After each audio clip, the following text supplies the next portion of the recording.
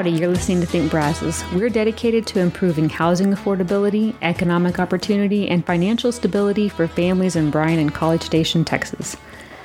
The City of College Station is considering allowing neighborhoods to vote for a restricted occupancy overlay, or ROO for short.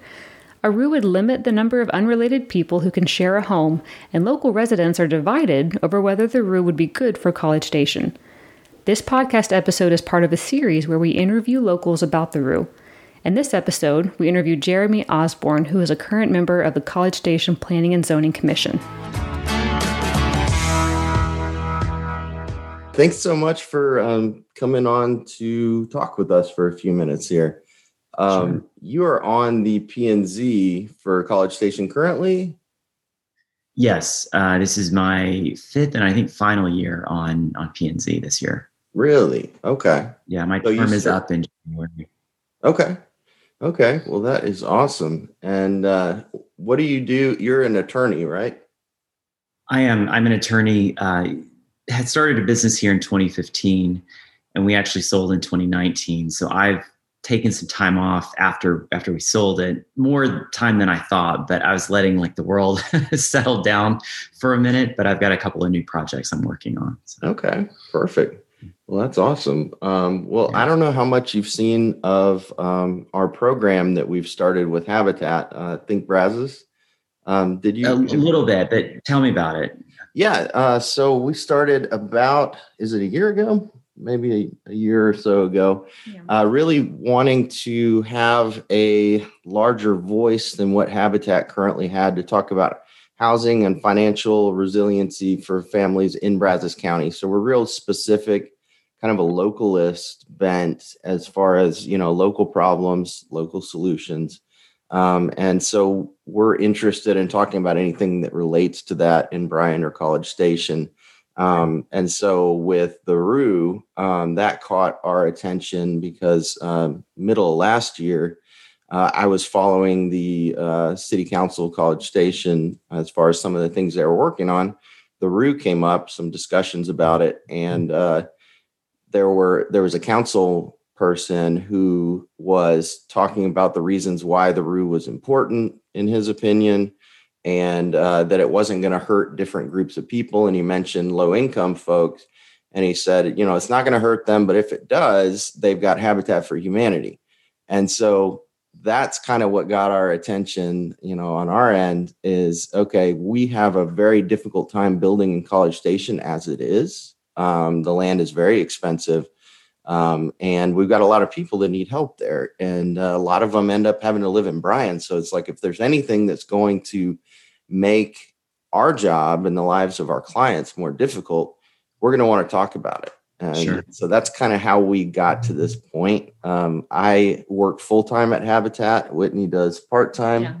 And, but yeah, we just kind of fell into this gig as a way to kind of amplify the things we want to talk about. So Great. A little bit about us. But we got your name through Elizabeth Kuna. We had interviewed her last year with Think Brazos when she was campaigning. And so I asked her, hey, who could we talk to who has some views on the ROO? And your name came up. So that's I'm not surprised about that. Wanted to talk. Elizabeth is great. I'm so glad she won. And I think she's such a great addition to council because, as you know, if you've watched the meetings, there's, a prevalent viewpoint or demographic that's represented. And she really comes at it in a different way. It's not the traditional sort of NIMBY neighborhood versus development. She's looking out for a lot of underrepresented groups in the community. And so I think she's been a great fresh voice to have. So right. Glad to talk to you today. I'm glad she recommended it. Yeah, definitely. So what is your take on the restricted occupancy overlay? I've debated about how much to say or not say, but my views are on the record. We had a meeting last July, I believe, where this came up for the first time at Planning and Zoning. And I was very plain spoken about how I felt. I think that it really fights against the reality of the community in which we live. It's an eclectic place. There are a lot of college students who live here, and obviously they live close to campus because that makes the most sense for them. It makes the most sense for other members in the community. This is an effort to re-engineer a lot of neighborhoods that historically never were predominantly owner occupied or family occupied. So I don't really understand the push at this late date in 2021 to try to create something that never was. And by doing so, I think it brings up a lot of issues that you mentioned in your introduction. This is a very expensive place to live. A lot of groups are being pushed out of the city into neighboring cities, into unincorporated parts of the county. And that's not a good thing, right? This has always been an eclectic place. It's always been a place where people were welcome, had a strong international presence, and it's a very transient community. There's a lot of people who live here temporarily, and they just have different housing needs. We need to be able, as a city, to serve that community. That's what keeps us vibrant. That's what keeps us economically viable. That's what helps us support the university, which is really why we're here. So I think it's a terrible idea. I think it's bad policy. And I think at its very root, it's frankly discriminatory. Could you describe how the rule would be enforced for people who are curious what this would do with their neighborhoods if it does go through? Sure. That's a great question. I'm uncertain how exactly it would be enforced, because right now we have a no more than 4 restriction on occupancy in the city. And we've talked about it extensively over a number of years in different contexts. And what staff, to their credit, has always come back and told the commission, as well as the council, is that it is an incredibly difficult ordinance to police and enforce.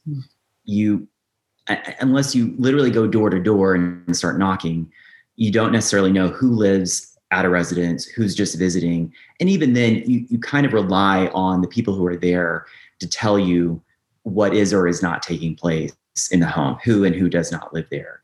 When you look at the stats, you have other guests who may have shared this with you, and I can get you the information. I don't have it in front of me, but over the past several years, there've really not been that many complaints about violations of this ordinance.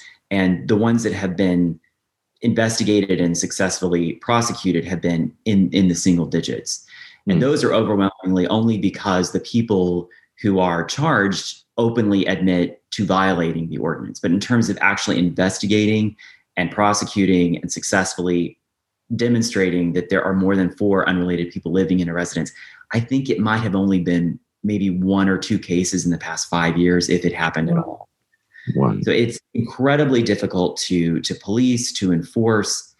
And I think it goes back to the issue that a lot of people have is not necessarily that there are more than 4 people unrelated living in a residence, because we have more than 4 people living in residences all over the community who are related. So what is the issue? It's behavioral in nature, right? It's noise, it's traffic, it's lighting, it's whatever comes along with a lot of more or less college students is what the ordinance is geared toward. It's the issues that come along with that. But even when you look at just general code enforcement issues, so someone complains about noise, someone complains about garbage, someone complains about traffic. We had a presentation recently by Jay Broadnex, who just left the city. She moved to Dallas, but she gave a great presentation that I would recommend you go back and take a look at if you haven't seen it. There is over a 99% compliance rate with code enforcement. So that means that, to me, the system is working. If someone has an issue, they report it to the city either by calling or by reporting it. Someone goes and investigates it. And of the 99%, I think it was maybe over 90% of those that are resolved successfully are resolved on the first contact with the resident of the home. So what the city is doing is working. We have rules in place. We have avenues for people to go and report violations of those rules. They're doing so. The city investigates, and without any kind of prosecution, civil, criminal, or otherwise, they're getting compliance with those requests. And so I honestly don't see why there is such a big push, because if it's behavioral nature, which it always appears to be when people speak on the subject, those issues are being addressed in other ways through other code enforcement mechanisms. And we're having incredible success thanks to the staff with getting residents to comply with those requirements. So if that's the case, do you have any ideas as to why there's such a push? I mean, I think a council member in the last meeting, made the comment, why do we keep talking about this? Let's just have a vote on it. There seems to be a real push to get this done. If it's not, compliance isn't the issue, what is it? I think that it is a politically sensitive issue. There are politically active people in the community, especially members of CSAN, who want this. They've wanted this for years, and now they feel the heat to actually take action. Almost every single member of council has been endorsed and supported by a single special interest group in the community. And that is dangerous in and of itself, regardless of why this group exists or what it supports. The fact that you have basically a supermajority being pushed by, in my opinion, a myopic group that's looking to do something that isn't going to solve the problems. They're feeling political pressure to take action.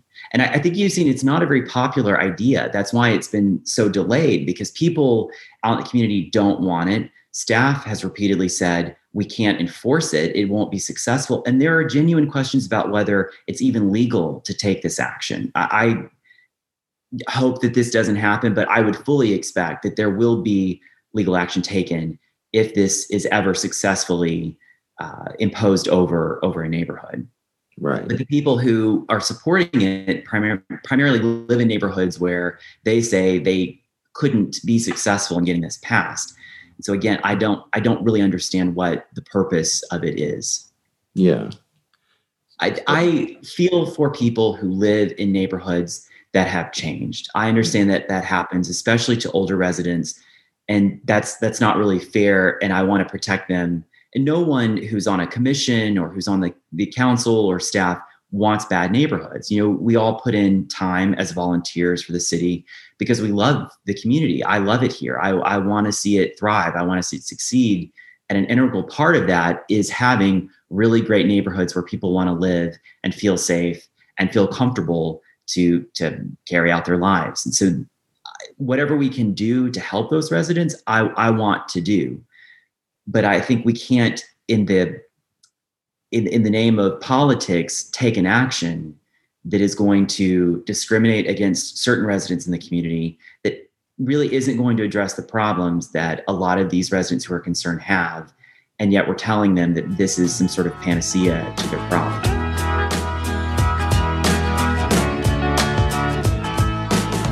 Thanks for listening to this episode of Think Brazos. You can find this podcast on Apple Podcasts, Spotify, Google, iHeartRadio, and Amazon Alexa. Check out the other episodes on The Roo and let us know what you think by leaving a comment or sending us an email at thinkbrazos@gmail.com.